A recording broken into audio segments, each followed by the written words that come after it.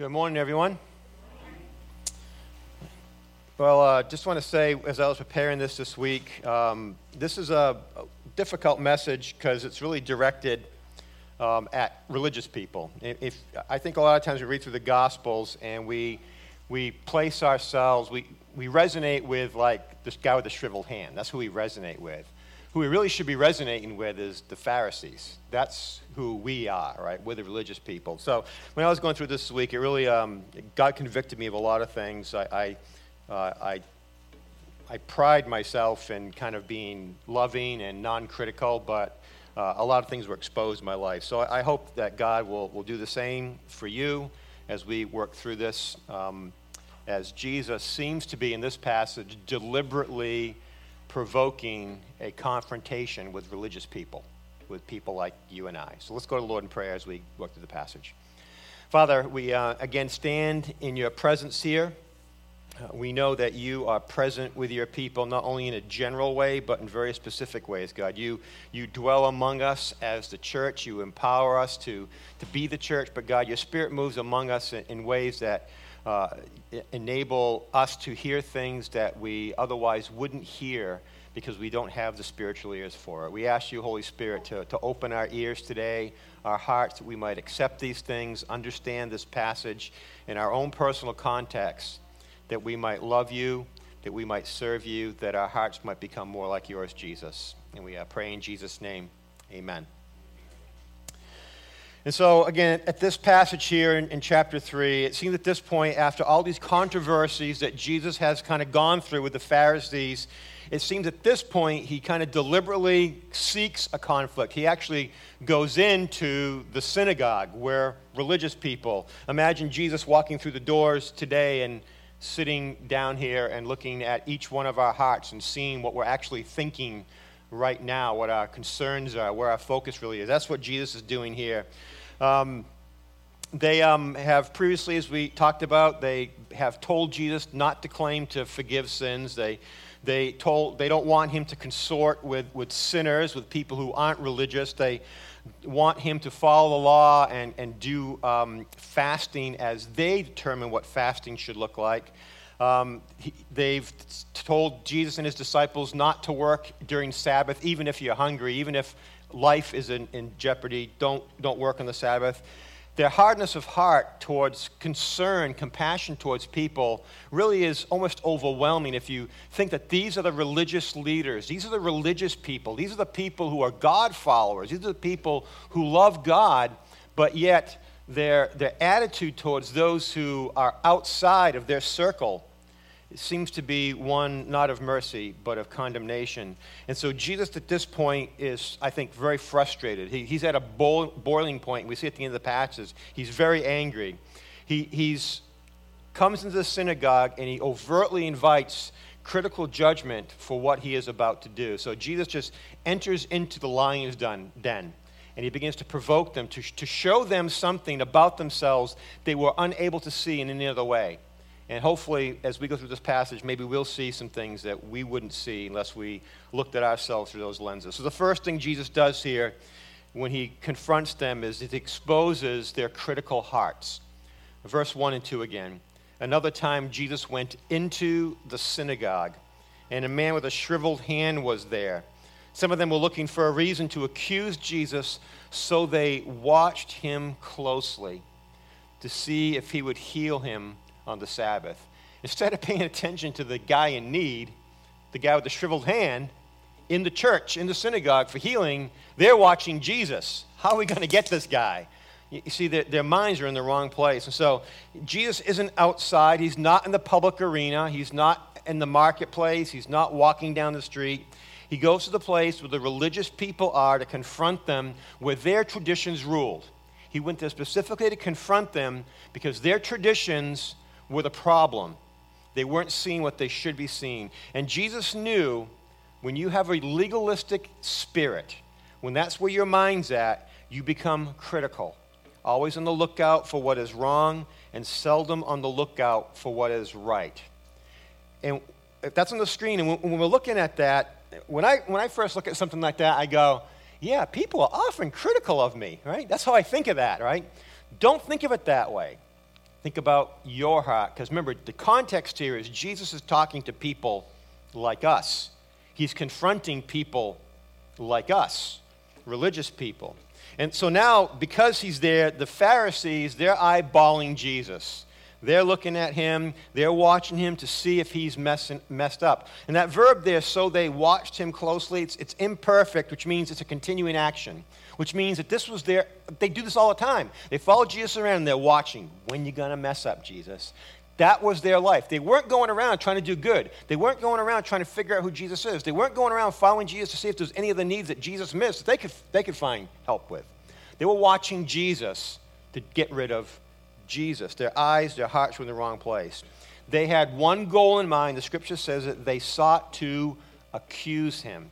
They wanted to accuse Jesus of something, probably a legal charge. Remember, the Old Testament in Exodus 31 says if you break the Sabbath, the penalty is death. And so they're looking for this guy to break something, a law, where they could go to the Roman government and get permission to do away with Jesus. This man's problem, the man with the shriveled hand, the Pharisees are thinking, it's not life-threatening, it's just a shriveled hand. So Jesus shouldn't heal the man. He can wait. It could wait till Sunday. It can wait till Monday, and then Jesus can do his healing. But right now on the Sabbath, no work, no healing. Jesus should wait. And if Jesus healed that man today, they could accuse him of breaking the Sabbath. And so concerned were the Pharisees of this time about violating the Sabbath that one well-respected Rabbi Shammai, which is often quoted, Hillel says this, Shammai says, this is what Shammai says regarding the Sabbath. He was so strict with the Sabbath that he opposed praying for or visiting sick people on the Sabbath. That was against the rules. You couldn't pray for a sick person. You couldn't visit them. This is what he said. He said, heal another day, but not today, referring to the Sabbath. Do good another day, but not today, referring to the Sabbath. And so the Pharisees of this time were so focused on what was good to do according to their traditions, their law, that they missed the whole intent. And they were looking in the wrong place. They were looking out there. They were looking at Jesus when they should have been looking is right here in their own critical hearts. This is what Jesus says about them in another passage from Matthew 23. The Pharisees, religious people, they tie up heavy loads that are hard to carry and put them on people's shoulders, but they themselves aren't willing to lift a finger to move them. It's good for them, but not for me. He also said this, woe to you, scribes, Pharisees, religious people, hypocrites. You travel over land and sea to make one proselyte or one convert, and when he becomes one, you make him twice as fit for hell as you are. And so religious people, we go around and we make other religious people. That's not what Jesus wants. Jesus does not want religious people. Jesus wants worshipers. Jesus wants people of mercy. Jesus wants people with hearts that are like his. And the heart here is not one of mercy, but one of being critical. This is what Paul says in 1 Timothy 1:8 about the law. Because this is the key here. We know that the law is good if one uses it properly. So the way the Pharisees were using the law was not good because it wasn't being used properly. We do this all the time. We take the good gifts of God and we add to and we twist them until it becomes something that is bad. We take the Sabbath, meant for man, meant to be a good. We twist it around and it becomes a burden. We take the law, meant to be good, to point us to Christ. We make it law and we put it in our lives. It becomes bad. We do it with sexuality all the time. The way God designed it, a great gift from God. We twist that and it becomes a bad thing. We do it with diverse thinking. Where everybody, if we're supposed to be good Christians, we're all supposed to think alike. If you don't, it's a bad thing. Diversity of thinking. Think about how God created things. God created diversity. All the way down to the molecular level, there is diversity, right?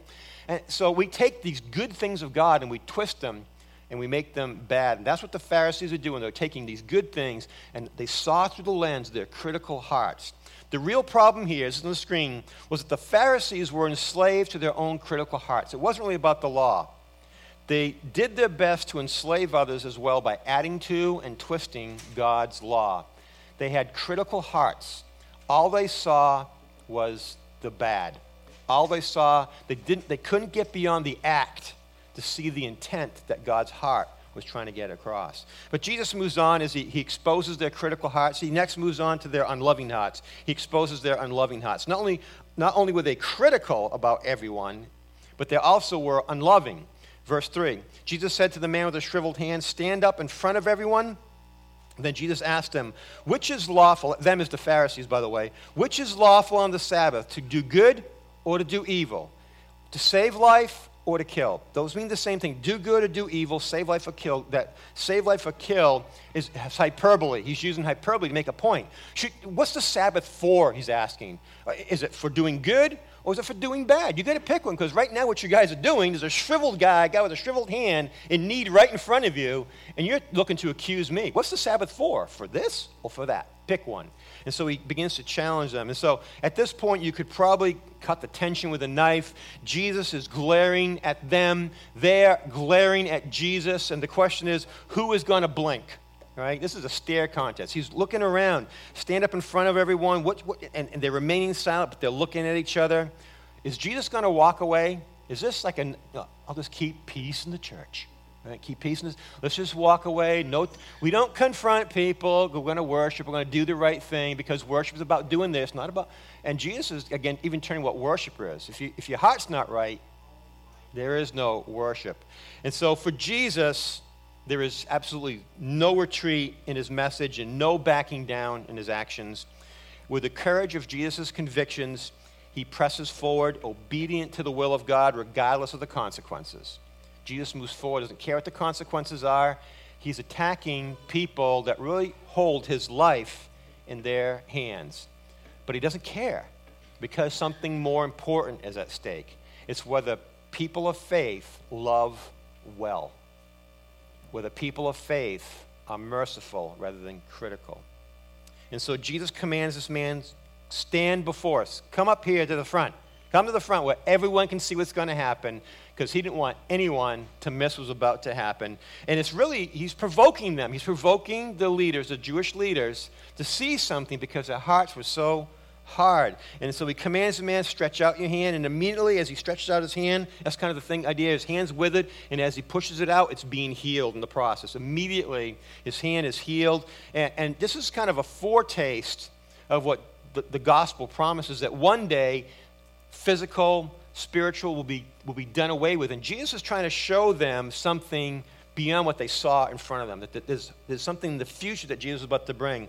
This is from Revelation, very familiar verse. "He," that's God, "will wipe every tear from their eyes. Death will no longer exist. Grief, crying, and pain will exist no longer, because the previous things have passed away."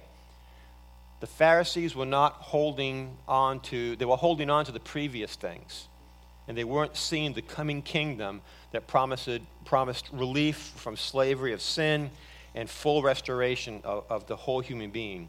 And so what Jesus does here in the synagogue, by healing this man on the Sabbath, by breaking the Sabbath, what Jesus does is actually fulfills the intent and the heart of the Mosaic law, what they missed.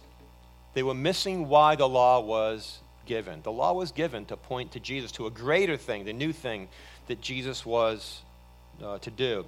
And so he makes it very clear to them what he's all about. This was an ongoing problem with scribes and Pharisees. Later on, I'll mention it briefly. In Mark 12, remember, a scribe comes to Jesus and says, "Jesus, what's the most important law? Most important command of all?" This is what Jesus says in Mark 12, most important command. They're thinking fasting, Sabbath, purity laws, those type of things. This is what he says. This is the most important. Jesus answered, "Listen, Israel." Whenever Jesus says listen, or hear, O Israel, that means listen. He's going to say something astounding, something really important, something life-defining, and he says it. Love the Lord, listen, Israel, the Lord your God, the Lord is one. Love the Lord your God with all your heart, with all your soul, with all your mind, with all your strength. At that point, all the religious people are going, yes, we love God by keeping his commands. And then he says, and the second is this, and they go together, love your neighbor as yourself. There is no other command greater than what? These, plural. You can't do one without the other. And that's what the Pharisees are missing. You can't love God if you're not loving your neighbor. If you don't love your neighbor, you're really not loving God. You say you love God in the synagogue, but a guy with a shriveled hand is there, and you say you love God, you want to worship him, but you're not loving your neighbor. You made an error. Your heart is unloving. You're focused in the wrong place. And so in this act of mercy, what Jesus does here is loves the Father by showing his character and compassion towards this man. This touch, this connection with this man, the Pharisees knew nothing about. Many of them didn't. They were far from fulfilling the law of Moses. All they saw was doing the right thing, and their hearts were critical, their hearts were unloving, and they knew it because they remained silent. They didn't retort, they didn't rebuke Jesus. Their silence condemned them. They had a tragic flaw in their theology. Their theology was concerning the nature of God. God is a God of grace and of mercy, of love and of compassion, not of slavery to the law that could never, ever save or bring freedom. They had it backwards. So Jesus exposes their critical hearts. He exposes their unloving hearts. And then he goes on, as he heals the man, to expose their self-righteous hearts. Verse 5. He looked around at them in anger. Imagine, they're silent. Just think about this scene. The leaders of the church are there, and Jesus just looking into their eyes, just going around, just staring at them. And it says he's angry at them. He's deeply distressed at their stubborn hearts. He's going, why don't you people know this? Remember in John 3, to Nicodemus, you're a leader of Israel, and you don't know these things? I think Jesus is dumbfounded that this is where religious leadership has got in Israel. And so he says to the man, stretch out your hand. He stretched it out. His hand was completely restored. Then the Pharisees, instead of going, oh, Jesus is right, we got this wrong, the Pharisees went out and began to plot with the Herodians how they might kill Jesus. So after questioning the Pharisees, Jesus surveys that room carefully, looking into each of their eyes, and he's both angered and grieved. This is Jesus' response to critical hearts, unloving hearts, and self-righteousness. He is angry. He is angry at religious people for having this type of heart. Jesus never becomes angry at tax collectors. He never becomes angry at prostitutes. He never becomes angry at the normal people just suffering in their sin. Only angry at self-righteous religious people. That's where Jesus' anger always, look through the scriptures, that's where his anger always is. Why? Because we have the words of truth. We have responsibility to live out what they say. Those who are racked in sin, still under the power and slavery of sin, don't have the power. He's not angry at them. He wants to redeem them. He's angry at people like us when we know what is good and choose not to do it. So the religious outcasts, at least they acknowledged the depravity. They saw their sin, whereas the religious elite of this time, they saw themselves as pure and holy. Pride is deceitful. Pride is dangerous. And unlike any other sin, it provokes the Lord to righteous anger when we have pride in ourselves. So it was right for Jesus to feel that way about the Pharisees. And it is right when God is angry at us because of our critical hearts, our unloving hearts, and our self-righteousness. So Jesus exposes them by healing the man, modeling true compassion. He shows us what to do with people. He shows compassion and love, and he shows righteousness to anyone who has eyes to see. If we can look beyond our hearts and see what Jesus is trying to say to us, it's something to stand. It should be life-changing for us. Here in this passage, the Herodians show up for the first time.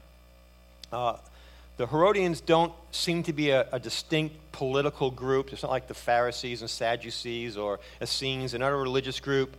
They appeared simply to be wealthy and influential supporter of the Herods, the Herod family, and the rule that they had over Palestine. There's only 3 passing references to the group in the New Testament and not many others in history. Each time they're in a surprising alliance with the Pharisees. And this is really unexpected because the Herodians were supportive of the Hellenistic, the Greco-Roman government, whereas the Pharisees wanted to get rid of the Roman government.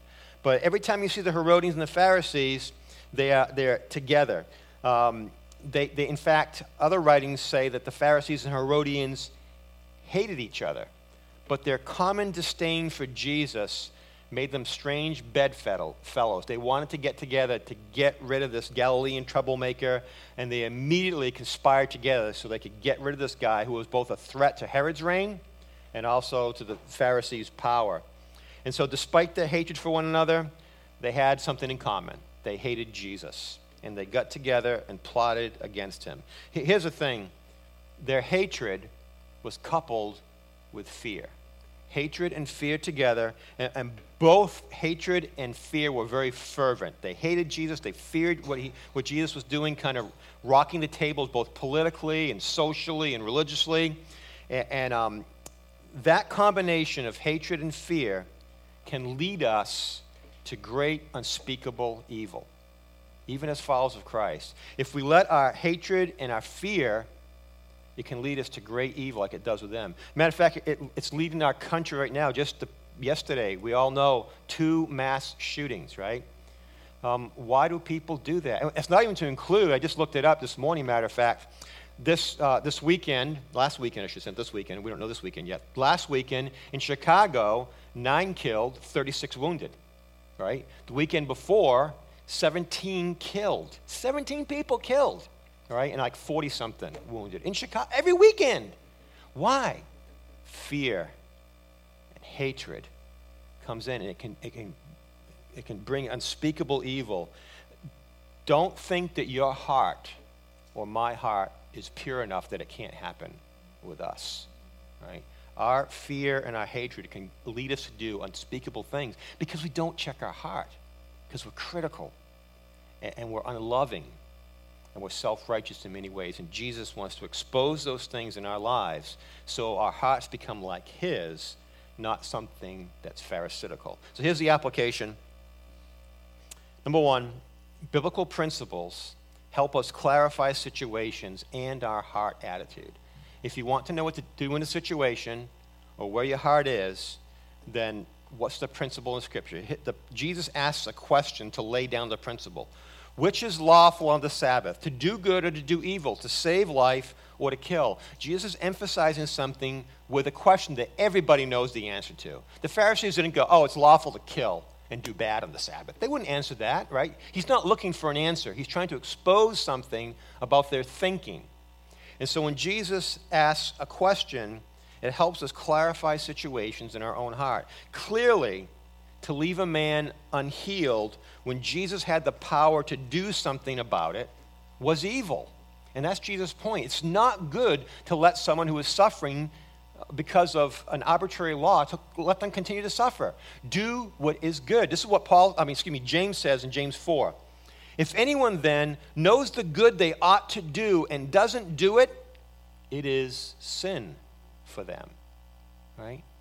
A lot of times we don't do the good that we're supposed to do because we have these religious rules that keep us from doing it. Those religious rules become sin.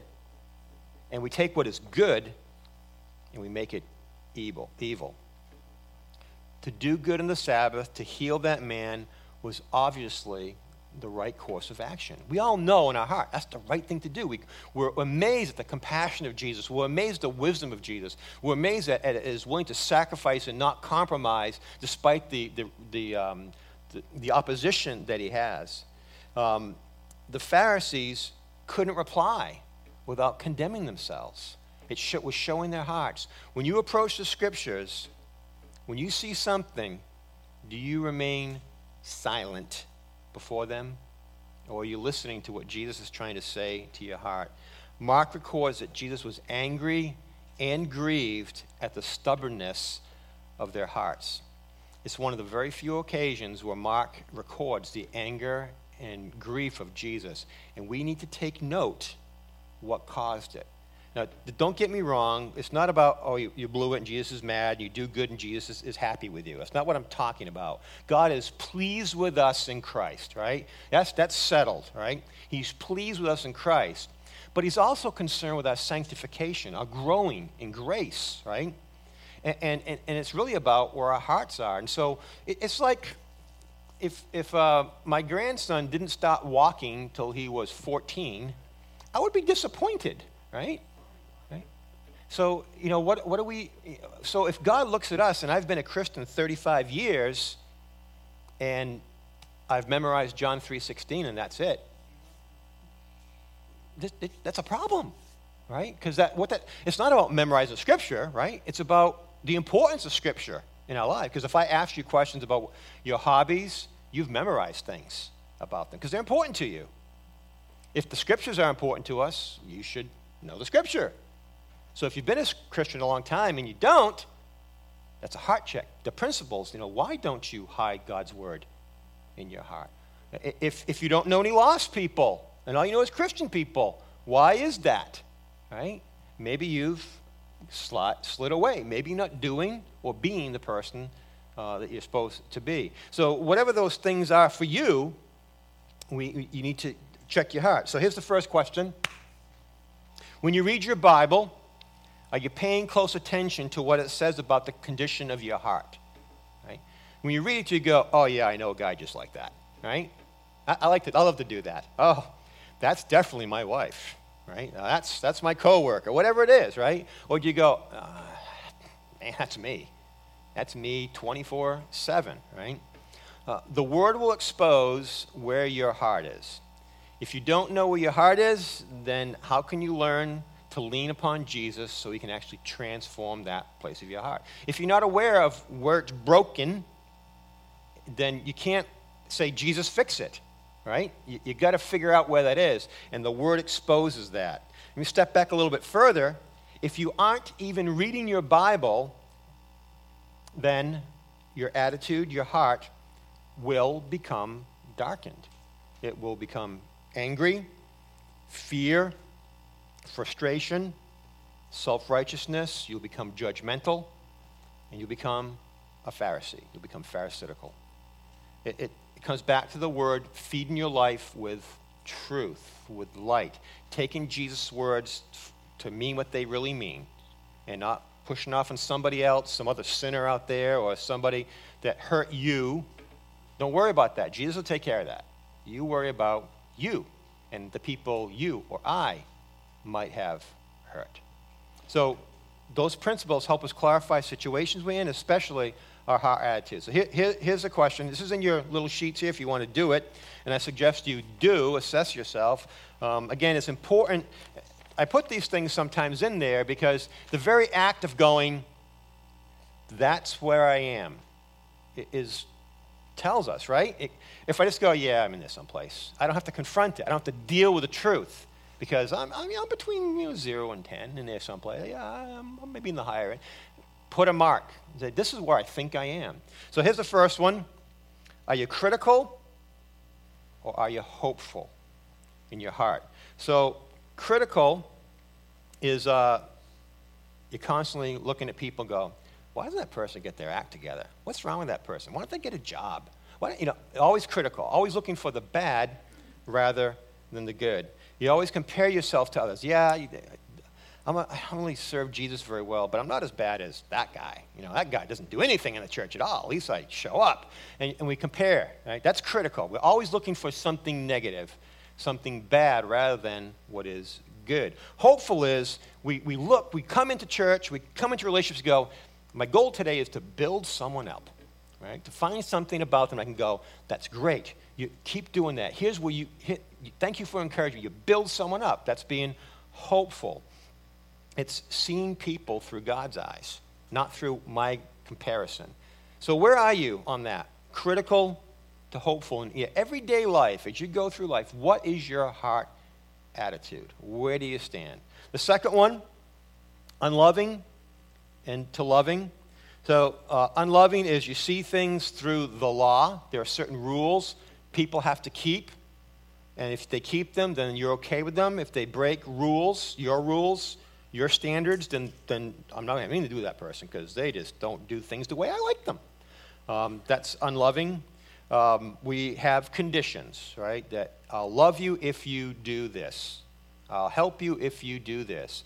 It's always thinking reciprocal. And we Christians, we do this, at least I shouldn't say we, I do this way. I serve someone, and I do it out of the goodness of my heart. And it's really, I probably do it because I just want to serve Jesus. And then maybe that person that I served, kind of a week later, I go, how come, so-and-so had to clean so-and-so's house, and how come that person didn't show up? Man, I'm not going to do that anymore with that person. That's unloving, right? Judging a person based on their performance. Now, it didn't reciprocate to me, but for some reason I feel responsible for someone else. And we triangulate this stuff all the time. That's still, just because you're loving at the moment doesn't mean down the road, right? Your heart doesn't change depending on the situations. And of course, we know what loving looks like because that's what Jesus does. We see things through grace. We're constantly going, that person was mean to me because they're broken, just like I am. And that person did a horrible thing because they're broken, just like I am. Maybe broken in different places, but we're still sinful. And then we love them without conditions. We're not looking for anything reciprocal. We're just loving them. Doesn't mean you don't put boundaries up to people that can cause great harm in your life, but you can put boundaries up and still love someone. You can put boundaries up and be very aware of, okay, I got a lot of boundaries up, but they're doing okay now. I can take down one boundary, get a little close. Maybe I can help them, right? So boundaries don't always have to go up and be permanent, right? They can be in flux as people are transformed and changed by God's grace. The final one, self-righteous to humble, or an understanding heart. So self-righteous is we're guilt-driven. We've got to do things, otherwise we feel guilty about it. You can read through them. They're all there. We feel like we got it all together, that if only someone understood the Bible like I did, if only someone had a loving family and controlled their children and their wife or husband like I do, if only people had the work ethic I do, if only people had the view of cleanliness that I do, if only people had the right view of how church should be done like I do, those are all self-righteous attitudes, because it's all me-centered. It's what I do, right? I like this, therefore everyone else should. If they don't, then they're obviously wrong. Or, like Jesus, humble, we're mercy-driven. We're constantly entering a situation going, how can I show mercy to someone who does not deserve it? That's what mercy is. You don't show mercy to people who deserve it, right? You show mercy to people who don't deserve it, and that's what Jesus did. We also, when you're humble, you see your own sin before you see somebody else's sin, right? And we're not pointing fingers, we're looking inside as well. And we realize that we're broken without Jesus, that we're the worst of all men and women without Jesus. So wherever you might be in those lists, check those things. Put a mark someplace. Either do it now or do it later as you kind of pray through this. But God is concerned with our hearts because our hearts matter. It matters for our growth. It matters for bringing glory to God. It matters as people look at us, because we don't want our crappy hearts to get in the way of someone seeing Jesus, right? And the more our hearts align with His, the better off we'll be. So let's just pray and ask God to make our hearts like His. And then before we have communion, I want to show you a music video. Many of you might know this song, but listen to the words, because I think the song really captures the heart of this passage. Let's go to the Lord in prayer first. Father, we can't change our hearts on our own. We are a divided people that we want to do good, as Paul says in Romans 7, but we find that sin that lives in us, rules in us, causes us to do the thing that we don't want to do. No one here, God, wants a critical heart. No one here that follows you wants to be unloving. No one here wants to be self-righteous. Father, that's not what we want, but we find ourselves falling into those things, and we need transformation. And so, Father, expose the reality of our heart that we might see it, bring it before the cross where our guilt and our sin is taken away and where transformation is possible, so our hearts could be ever turned to become more like Jesus's. Father, we love you. We want to love you by doing the hard work of really assessing where we're at. And we can do that, God, because we are secure in your love. Nothing can separate us from the love of God that is in Christ. Our salvation is secure. We are part of your family. We are your beloved children. And in that relationship, we have freedom to search our hearts and bring them before you boldly and say, God, this is where I'm at. I need you. I am weak. Strengthen me. I lack faith. Increase my faith. I see only through my pride, God. Take away my pride. Father, it's at the foot of the cross where these things are dealt with. So we give you praise and honor that you are all-powerful and you can change our hearts. And Father, as we listen and contemplate over this song before the Lord's Supper, we pray, God, that we would see where we might be in these lyrics and that we would give ourselves over to you. We pray in Jesus' name. Amen.